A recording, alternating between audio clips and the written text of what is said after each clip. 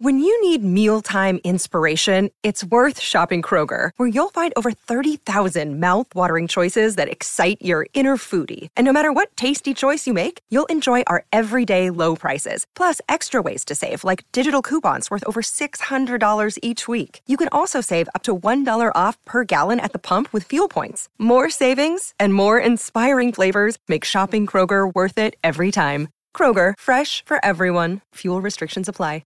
Hello, it is Ryan, and we could all use an extra bright spot in our day, couldn't we? Just to make up for things like sitting in traffic, doing the dishes, counting your steps, you know, all the mundane stuff. That is why I'm such a big fan of Chumba Casino. Chumba Casino has all your favorite social casino-style games that you can play for free anytime, anywhere with daily bonuses. That should brighten your day a little. Actually, a lot. So sign up now at ChumbaCasino.com. That's ChumbaCasino.com. No purchase necessary. VGW Group. Void where prohibited by law. See terms and conditions. 18+.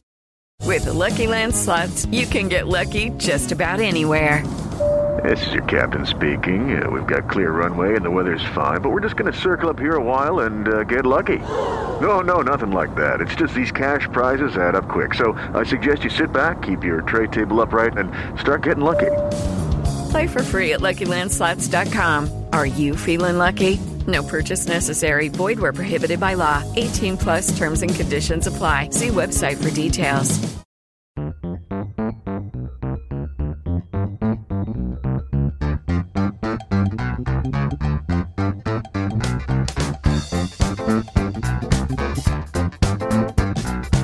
Hello and welcome to the Analyst Inside Cricket.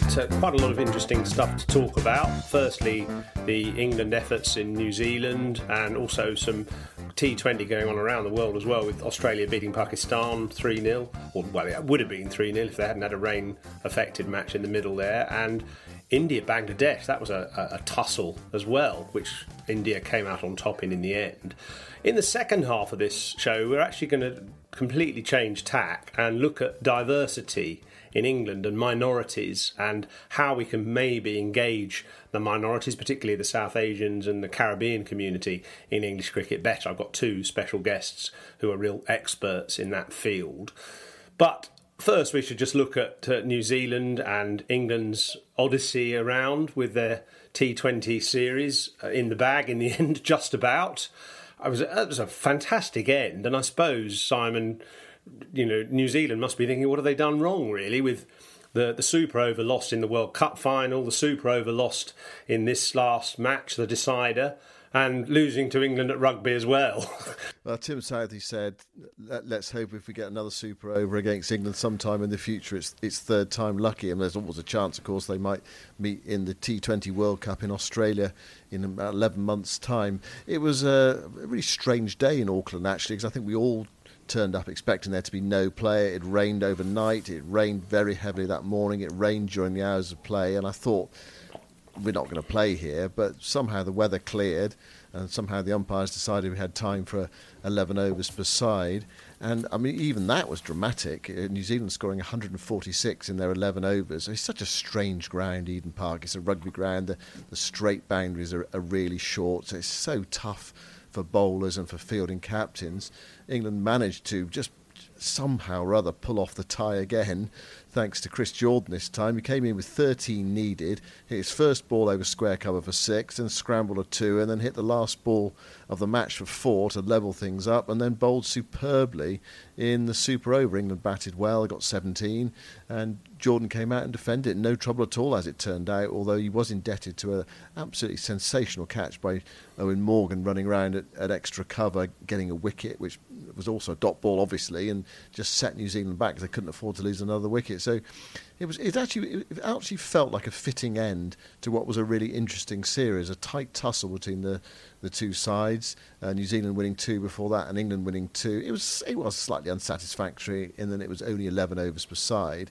But in a way, I think the tie really made it, and you had the Super Over. It sort of just added a bit of lustre right at the end of the series, really, especially considering what happened at Lord's.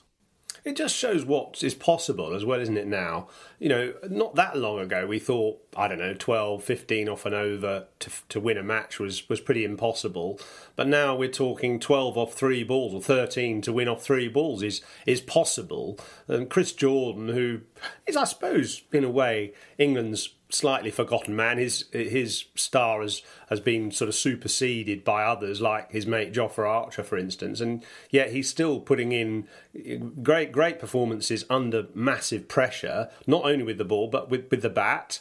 He made a few, about 30 odd in the previous game as well, and nearly got England over the line. And I mean, just to have the ability and the self-confidence to come in with 13 required and still believe you can do it and almost achieve it, it is a fantastic testament to somebody who's been around a fair time now and is still, got the passion and the drive and the skill to perform at this level. Not just his batting, his bowling, also his fielding as well. He's absolutely brilliant in the field. He's a tremendous all-round cricketer. He's having a good year in T20. He was instrumental in England's victory in the Caribbean before the World Cup. He was superb out there with the ball as well.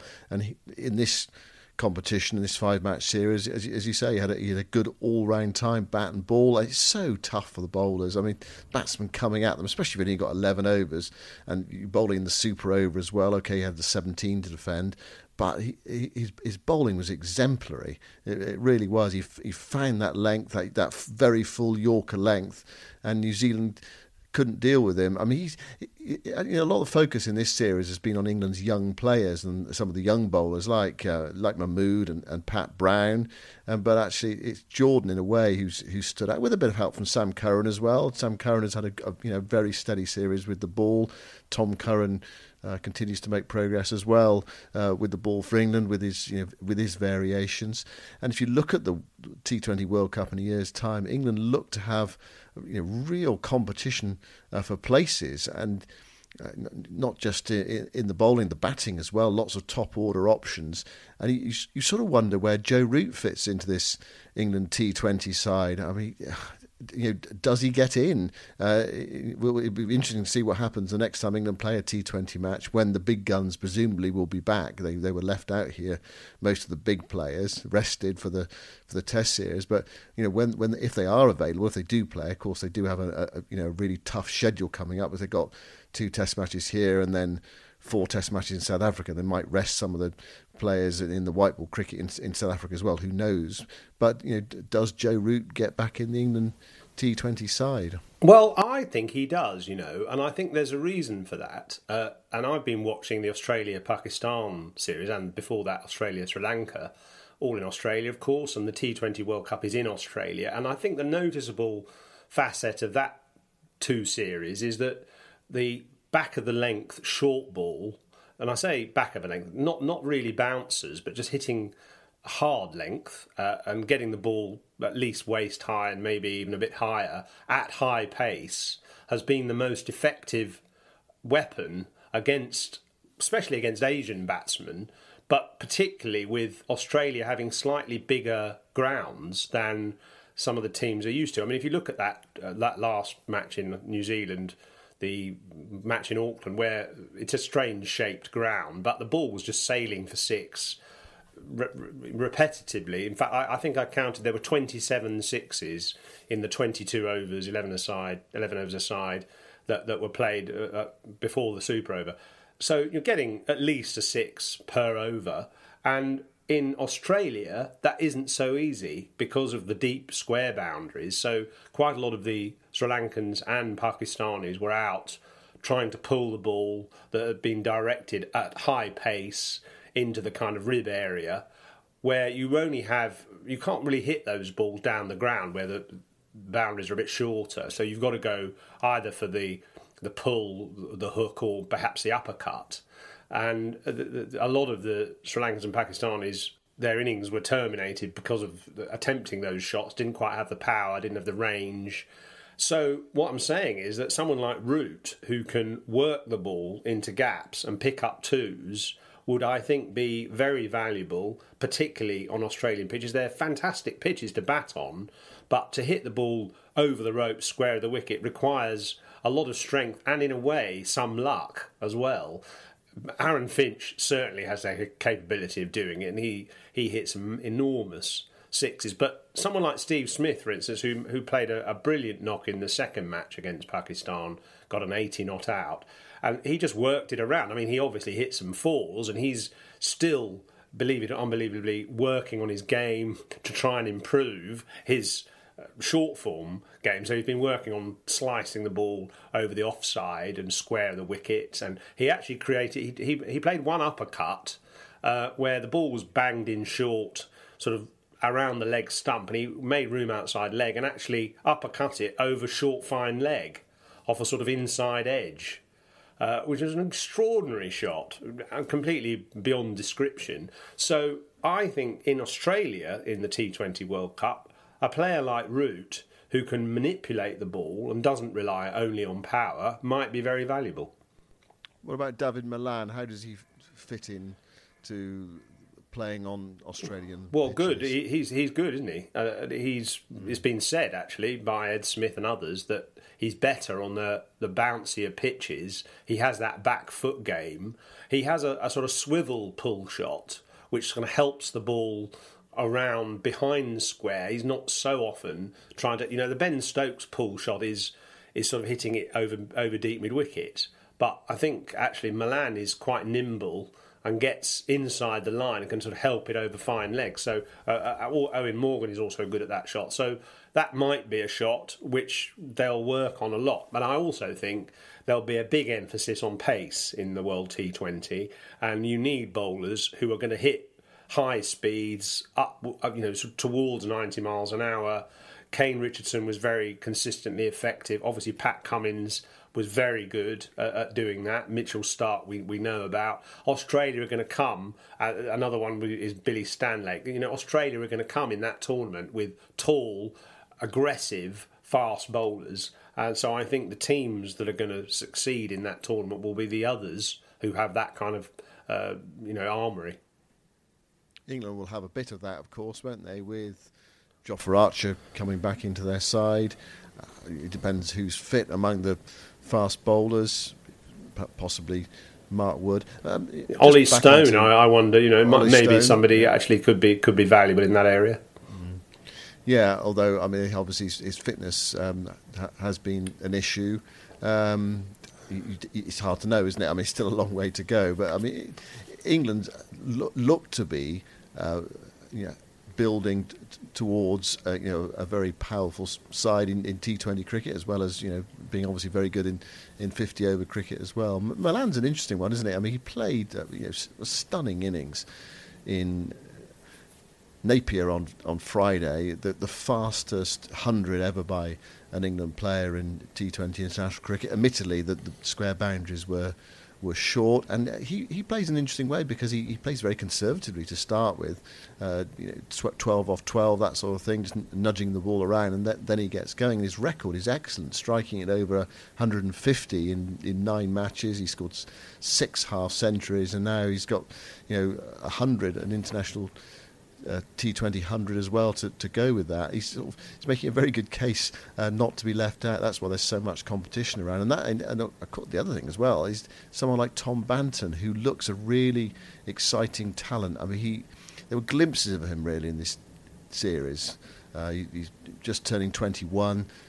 Glimpses of him more than anything. It was others who really sort of caught the eye. Bairstow in the final game, for example, and Vince in the first game, and Malan generally throughout the competition, and Morgan as well. Of course, batted very well. So there's something about Banton. He's one definitely to keep an eye on. And he keeps wicket, of course, as well. Yeah, England have an amazing embarrassment of riches in the T20 in the short form, which is great to see. I suppose the other team, my 3 kind of favourites for the T20 a year out is obviously Australia, England and India. They're the 3 obvious ones, I suppose. But with that, their combination of amazing batsmen and pace bowlers, and the Indian pace bowlers actually haven't really featured in this Bangladesh series, partly because the likes of Bumrah and Mohammad Shami haven't played. But amazing performance by Deepak Chahar to get 6 for 7, the world record T20 international bowling figures, but he's not one of high pace, in fact. He's more sort of medium fast, 82 miles an hour, clever bowler, young guy, bowls well at the death for Chennai Super Kings in the IPL. But I wonder if that's an illusion. I wonder if actually he's going to be the type that's going to be really effective in Australia, because I don't think he's quite got the pace. I suppose South Africa also will have bowlers of a considerable pace, but perhaps haven't quite got the batsmen. So emerging at the moment in as the form teams in T20 is Australia, England and India. Suddenly England have got to revert to the longer form now. So how's that transformation going to work? Well, it's a very good point. Just before we finish on that, Yoz, I also like the idea of the West Indies as well. Don't count them out. They have got some fantastic short form white ball cricketers, and they are going to be one of the teams to beat as well. Now, on to England playing red ball cricket. Yes, white ball T20. 11 overs per side on Sunday in Auckland, and then in Whangarei a couple of days later, England begin their preparations for the Test series against New Zealand, which is a 2-match series, starts on Thursday week in Mount Maunganui. First ever Test match to be played there. So they've got a 2-day game against a New Zealand 11, lots of youngsters, former New Zealand under-19 players, and multiplayer 2-day match with one side batting for the first day and then the other side batting for the second, in a way, sort of glorified net. The only thing that one of the issues is we made the 100-mile trek to Whangarei north of Auckland today. It was absolutely lashing down. It was a really heavy rain. It's quite cold as well. In northern New Zealand, expected to be warmer than anywhere else, but actually it's just about the coldest place we've been so far. And the weather forecast is a bit mixed for the next few days. So, England have 5 days of cricket before the Test series. Whether they get a full 5 days in remains to be seen. The last time, of course, they were here in New Zealand, they had 2 2-day matches, and they were bowled out for 58 in there before lunch. On the first day of the first Test match. So one thing is happening this time is that 3-day game is going to be a first-class match. It's not going to be as we had in Hamilton last time. One side bats one day and the other side bats the other, and batsmen coming back in as well. So you have things like one team finishing the day on something like 315 for 14. If you're out, you're out. It's a first-class match. I think that's good. I think that's something Chris Silverwood wants. Ashley Giles as well, and that is what is going to happen here. And I think that's good. Going back to first-class cricket to prepare for Test match cricket, so that real sense of you've got to make it happen. If you make a mistake, you're out, which is exactly, of course, what will happen in the Test series that follows. But before that, there is going to be effectively a glorified net for England.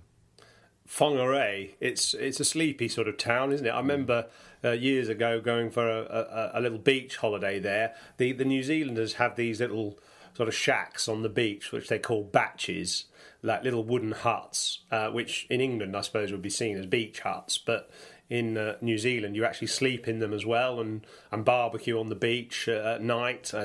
Go out and wade out into the shallows and pick up some cockles and a few shellfish and things like that. It's the kind of thing that goes on there. Give us a bit of a sense of where you are. Well, we went out to try and find a restaurant this evening, somewhere to eat, and it's fair to say there weren't that many people around on the streets on a Monday evening. It's a very quiet spot, 100 miles north of Auckland. There was one restaurant that looked actually quite tempting, but it said closed on Mondays and closed on Mondays throughout the winter. Well, it isn't the winter, it's the summer, but it was still closed on a Monday. Not rich pickings in terms of eating places, and not that lively a town centre, I think it's fair to say, in Whangarei. That's the best way of putting it. A bit of a contrast actually coming from Auckland, which is the biggest and most bustling city in New Zealand.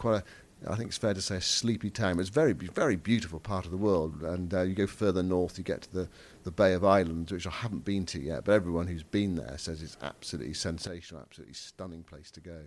Yeah, I mean, I'm very envious. I love New Zealand. I think it's the most extraordinarily diverse and varied country, and just so beautiful wherever you go.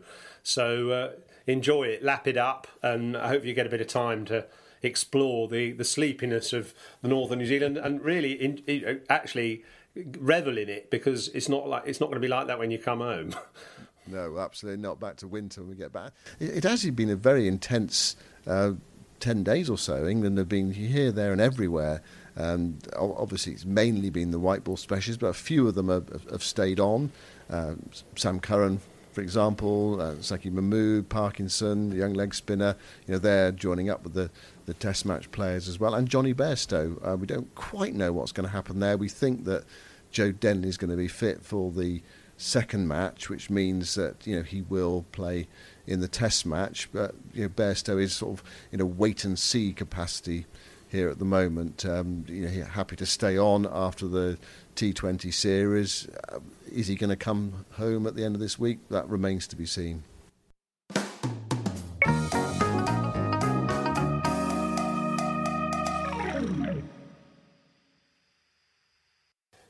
Now, the second part of this podcast, as I said today, is going to look at the whole issue of minorities and how they can get better engaged with English cricket. And I have two guests with me here today. Now, I'm going to get you to actually introduce yourselves, because you can explain exactly who you are. So, Tasneem?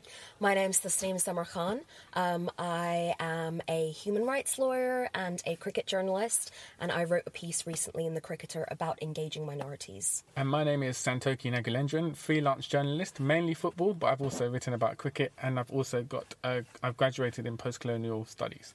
And you have an interesting background, because you've got sort of half Caribbean and half Asian. Yep, half Caribbean. My mother from Guyana, and my father, who was born in Malaysia but has origins in India. So I've got an unusual dynamic to say. And so have you, in a way, Tasneem.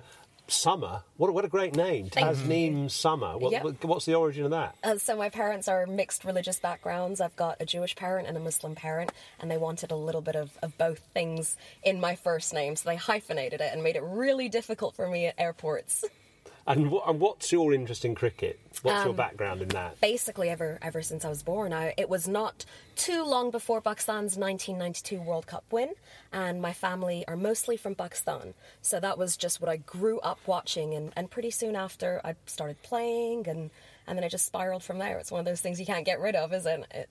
Now you've written a piece, as you mentioned, in The Cricketer, engaging minority groups becoming a major issue English cricket can no longer ignore. I mean, it's a fairly common subject. We've heard a fair bit about it, but you picked on, in particular, the appearance of Tom Harrison, Colin Graves and others in front of the Department of Digital Media and Sport, the Select Committee, the other day, and you felt, in a way, that the issue of minorities was only touched on, and that there weren't minorities in particular incorporated in the argument.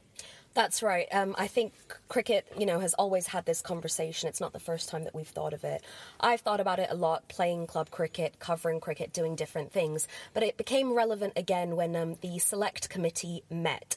The committee itself was about the future of English cricket. So to me, it became a focus group on the 100 more than anything else. And while that is an aspect, it's not the only aspect. One thing that really concerned me, and we had that conversation when Jofra became eligible for the England side, is that we simply have a massive gulf in the amount of Afro-Caribbean individuals in the country that watch cricket or are involved with cricket on some level, and then the representation that we see coming through at the elite level. It's really fallen visibly in my lifetime, and I'm sure much more so in other people's.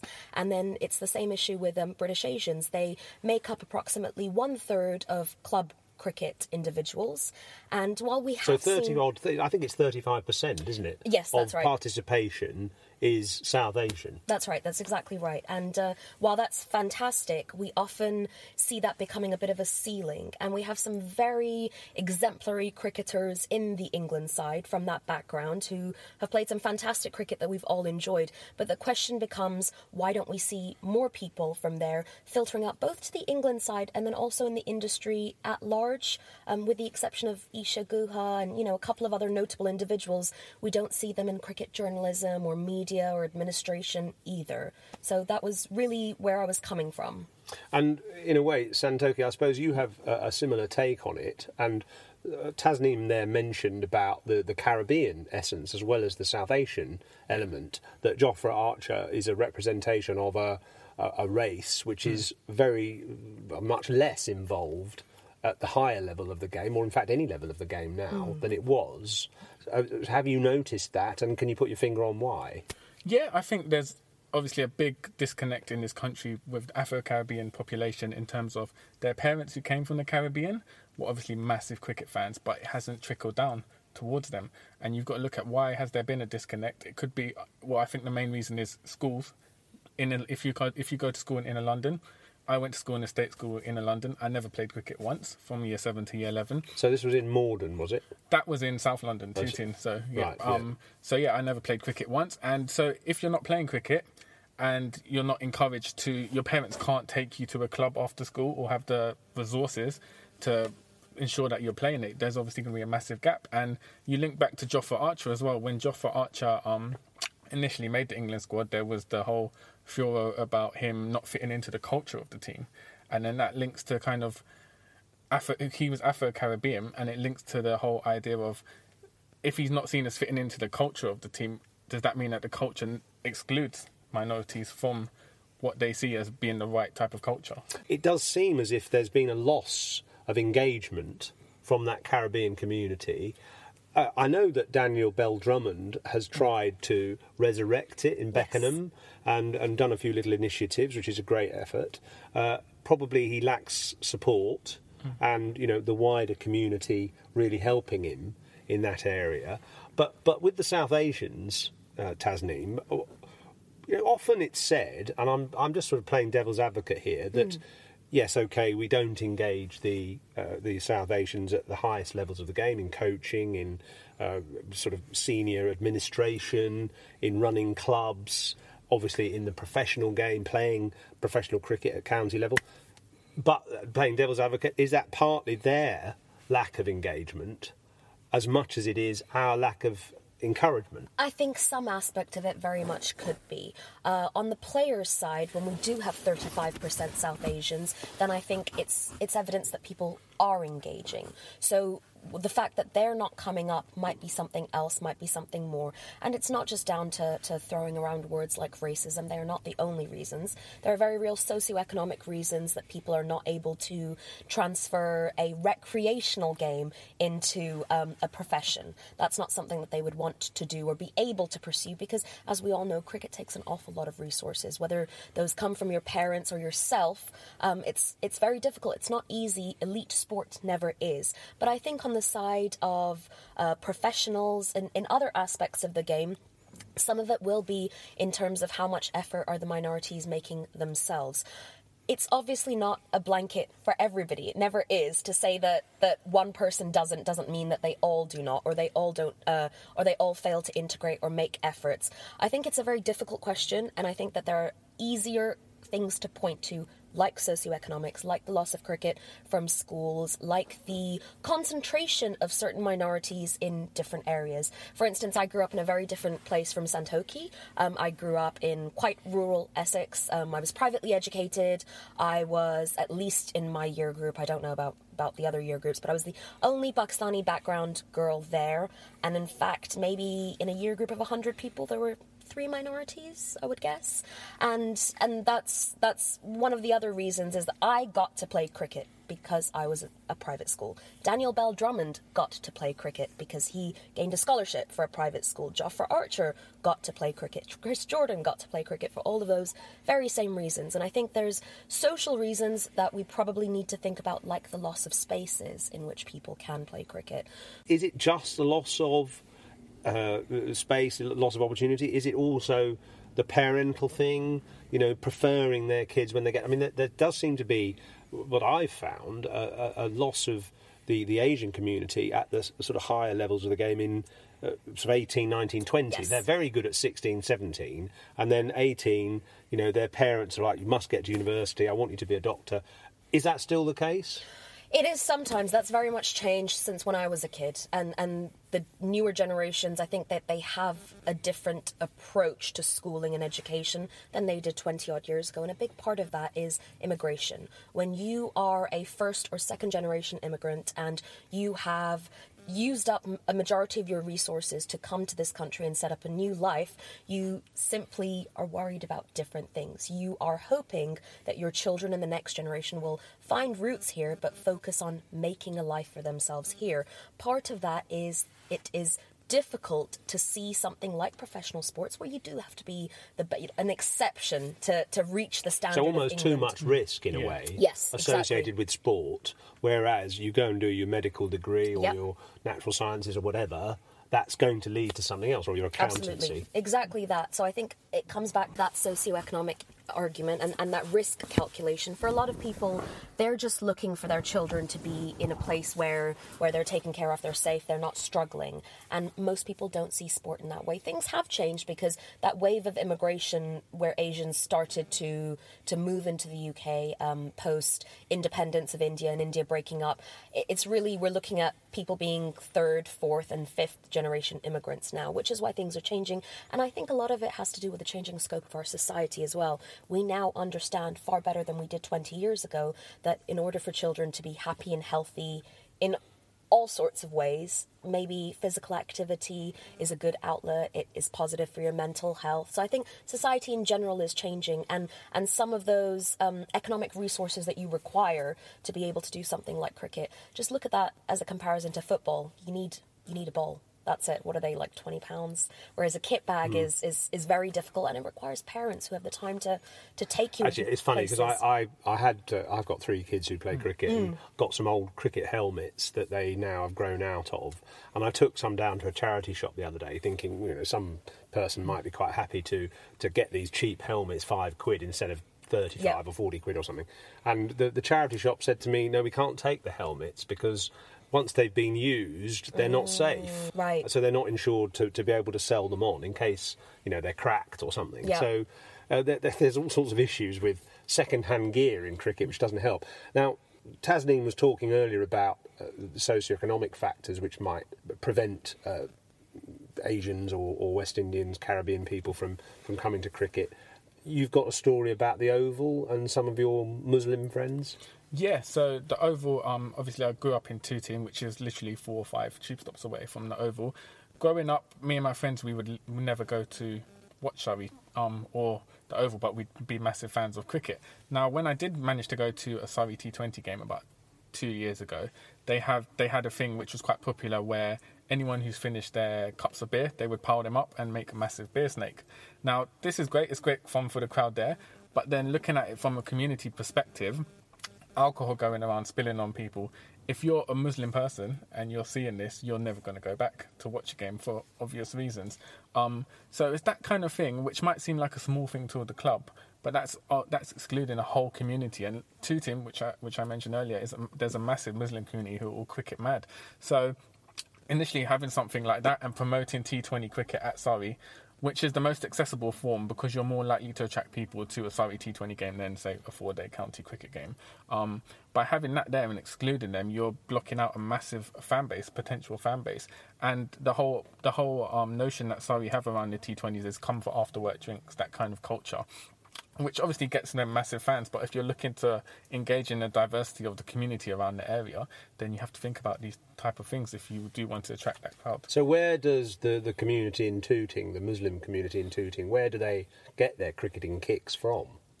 So most of it is off TV. So for instance, I've got a lot of Bangladeshi friends. They're massively excited for the Bangladeshi India series, which is going on at the moment. If you ask them about England playing New Zealand, I'm pretty sure most of them wouldn't have the foggiest about what the schedule was, what type of games they were playing. So it's their whole connection to cricket is through the TV screen rather than live atmosphere, unless it is India or Bangladesh playing like in their World Cup. So would the 100, would that solve the problem? Because one of the areas that the ECB have looked at with the 100 is to try and create a new environment which would attract a new audience, which isn't so sort of alcohol laden, but also trying to get more of those Bangladeshi sort of players that you're talking about to lure those communities in. Yeah, so far, a lot of my friends have been massively excited about the 100 purely because the whole routine about it, the draft, the big glamorous players, the big fees, the auctions, it reminds them of the IPL. So it's kind of hitting a familiar funk for them. So by seeing something that reminds them of big glamorous cricket, because I know it's a lot of Asians, they tend to like the player. The player comes first above the team. So Bangladeshis, they idolise Shakib Hassan, for instance. So something like the 100, it reminds them of what they're used to, the IPL. And by having a local franchise, so you've got the oval side, and you're taking away the county aspect of it, so it's not Surrey. But then for someone who doesn't have that link to a county, I don't think it's going to make a massive difference. So they're more likely, if they find out, say, Shakib's playing for a certain franchise, they're more likely to make that effort. You can't mention Shakib. Yeah, not anymore. That's such a sad story. Sore spot, definitely. Which is another story for another day. Yeah. But I take your point. So Tasneem, although you've been quite critical of certain aspects of the 100, can you see that part of it being successful? I definitely think it's going to make a difference because an image change works for a lot of different things. So I do think that the draft is going to attract people just because of the way that most franchises are set up, with the exception of the T20, because the T20 Blast is connected to our county game. Everybody else has a draft system. So, Pakistan actually had, for the PSL, they broadcast the pick order for the teams just today, and believe it or not, cricket fans watched that. It's just a live stream saying who gets to pick first. There are no, you're not going to see Jafar Archer, you're not going to see Steve Smith, you're not going to see Andre Russell, and people still tune in to watch that. So I think that familiarity is one thing, and I think picking people who are amongst the best in the world, having Andre Russell is a massive pull for all of us. It doesn't matter if you're from the Caribbean or not. It's Andre Russell. Who doesn't love Andre Russell? So for all the criticisms that people have for it, it's just coming into people's consciousness, and that probably will do a lot in and of itself. I think with the drinking point that you guys were just discussing, it's important for inclusion, not just for minorities or people who don't drink or Muslims. There are so many women who are kept out of the game and kept out of live attendance of the game because sometimes alcohol comes with consequences. Sometimes it makes people fail to modulate their behavior. Sometimes people behave in a way which means that the rest of us don't necessarily want to be around them. There are fights that break out. There are harassment issues that come up. I know so many young women who are put off live sports because of the drinking aspect. And while there is nothing wrong with people drinking and enjoying a drink or two, I think having that idea where you have family-friendly areas will feel safer for some people to go to, and they might be encouraged and think, well, I'm not going to have somebody shout abuse at me or get in my face or whatever the range of things that people experience, and maybe, hopefully, make them want to attend. So I'm going to put you on the spot then. Give me a couple of things each that you think we could do going forwards, maybe next summer, to help this situation. Number one is being able to see people who look like you and hear people that look like you. And that's not something as simplistic as colour, but it means holistically. Are these people who are outside of the traditional sphere of cricket? So for me, I look up to somebody like Ishagu, who is an amazing broadcaster, and of course she was an amazing cricketer for England as well. But being able to have an example like that, it's only just the one, which is a problem, and Ebony as well, but it's only a couple of people, which means it's not quite enough. When you see that other people who come from similar communities that you come from are being taken seriously within the sport and are being given a voice, it will give other people confidence and encourage them into the sport. If people were to see, people who look like them and feel that they understand that the communities that they come from in England shirts, at club cricket, entering administrative pathways, then they simply think, I could do it too. So inclusion on every single level. The other thing that I would say is concentrated projects to reach people in their communities, not to expect them to come to us, but to go to them, let them know what the sport is about, that it's one of the most positive sports out there that has a meeting of so many different people, and this is what we can all do together. Cricket has a little bit of an image problem, and I mean this in not just to do with race, just broadly, people think of cricket as boring. I once had a meeting for a cricket organisation at the Groucho Club in London, and the young waitresses and hostesses who were about my age asked me, why do you like this? This is a really boring sport. It's something that my granddad played, and it's all about the tees, isn't it? And as much as we do love cricket tees, that's not what cricket is about. It has become one of the most athletic sports that is out there. It has developed so much in the last 20 to 30 years, and we need to together change the image of the sport. So sell the message better. Sell the message better, absolutely. What about you, Santo? Yeah, no, I agree with what Taz said, and also, just more community engagement. So the 100 is this brainchild which is meant to attract different aspects of society to come to watch it. You've got to have players in the build-up to it. Have a player, say, for instance, Jason Roy, go to local primary schools, come in his colourful kit, franchise kit. Kids will love that visually. Colourful kit, he's come in, he's a big star. Have net sessions, training sessions, and also I think it's not done enough complimentary tickets given to schools. You see it in India, West Indies as well. You see school kids, a whole stand full of school kids. Have that for the 100. You won't make money from the ticket sales, but you'll engage them long term because they'll take memories which will stay with them, and it will also encourage them to play cricket when they leave the match. And so something like that, just small things to engage the community, can have a massive impact. Listen, thanks for giving us so much of your time and thought.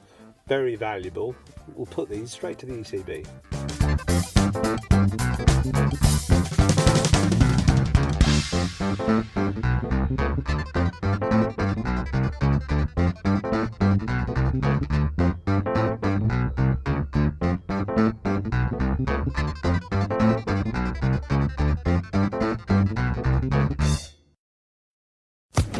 Social Podcast Network. Lucky Land Casino, asking people, what's the weirdest place you've gotten lucky? Lucky? In line at the deli, I guess? Aha, in my dentist's office. More than once, actually. Do I have to say? Yes, you do. In the car before my kids' PTA meeting. Really? Yes. Excuse me, what's the weirdest place you've gotten lucky? I never win and tell. Well, there you have it. You can get lucky anywhere, playing at LuckyLandSlots.com. Play for free right now. Are you feeling lucky? No purchase necessary. Void where prohibited by law. 18+. Terms and conditions apply. See website for details.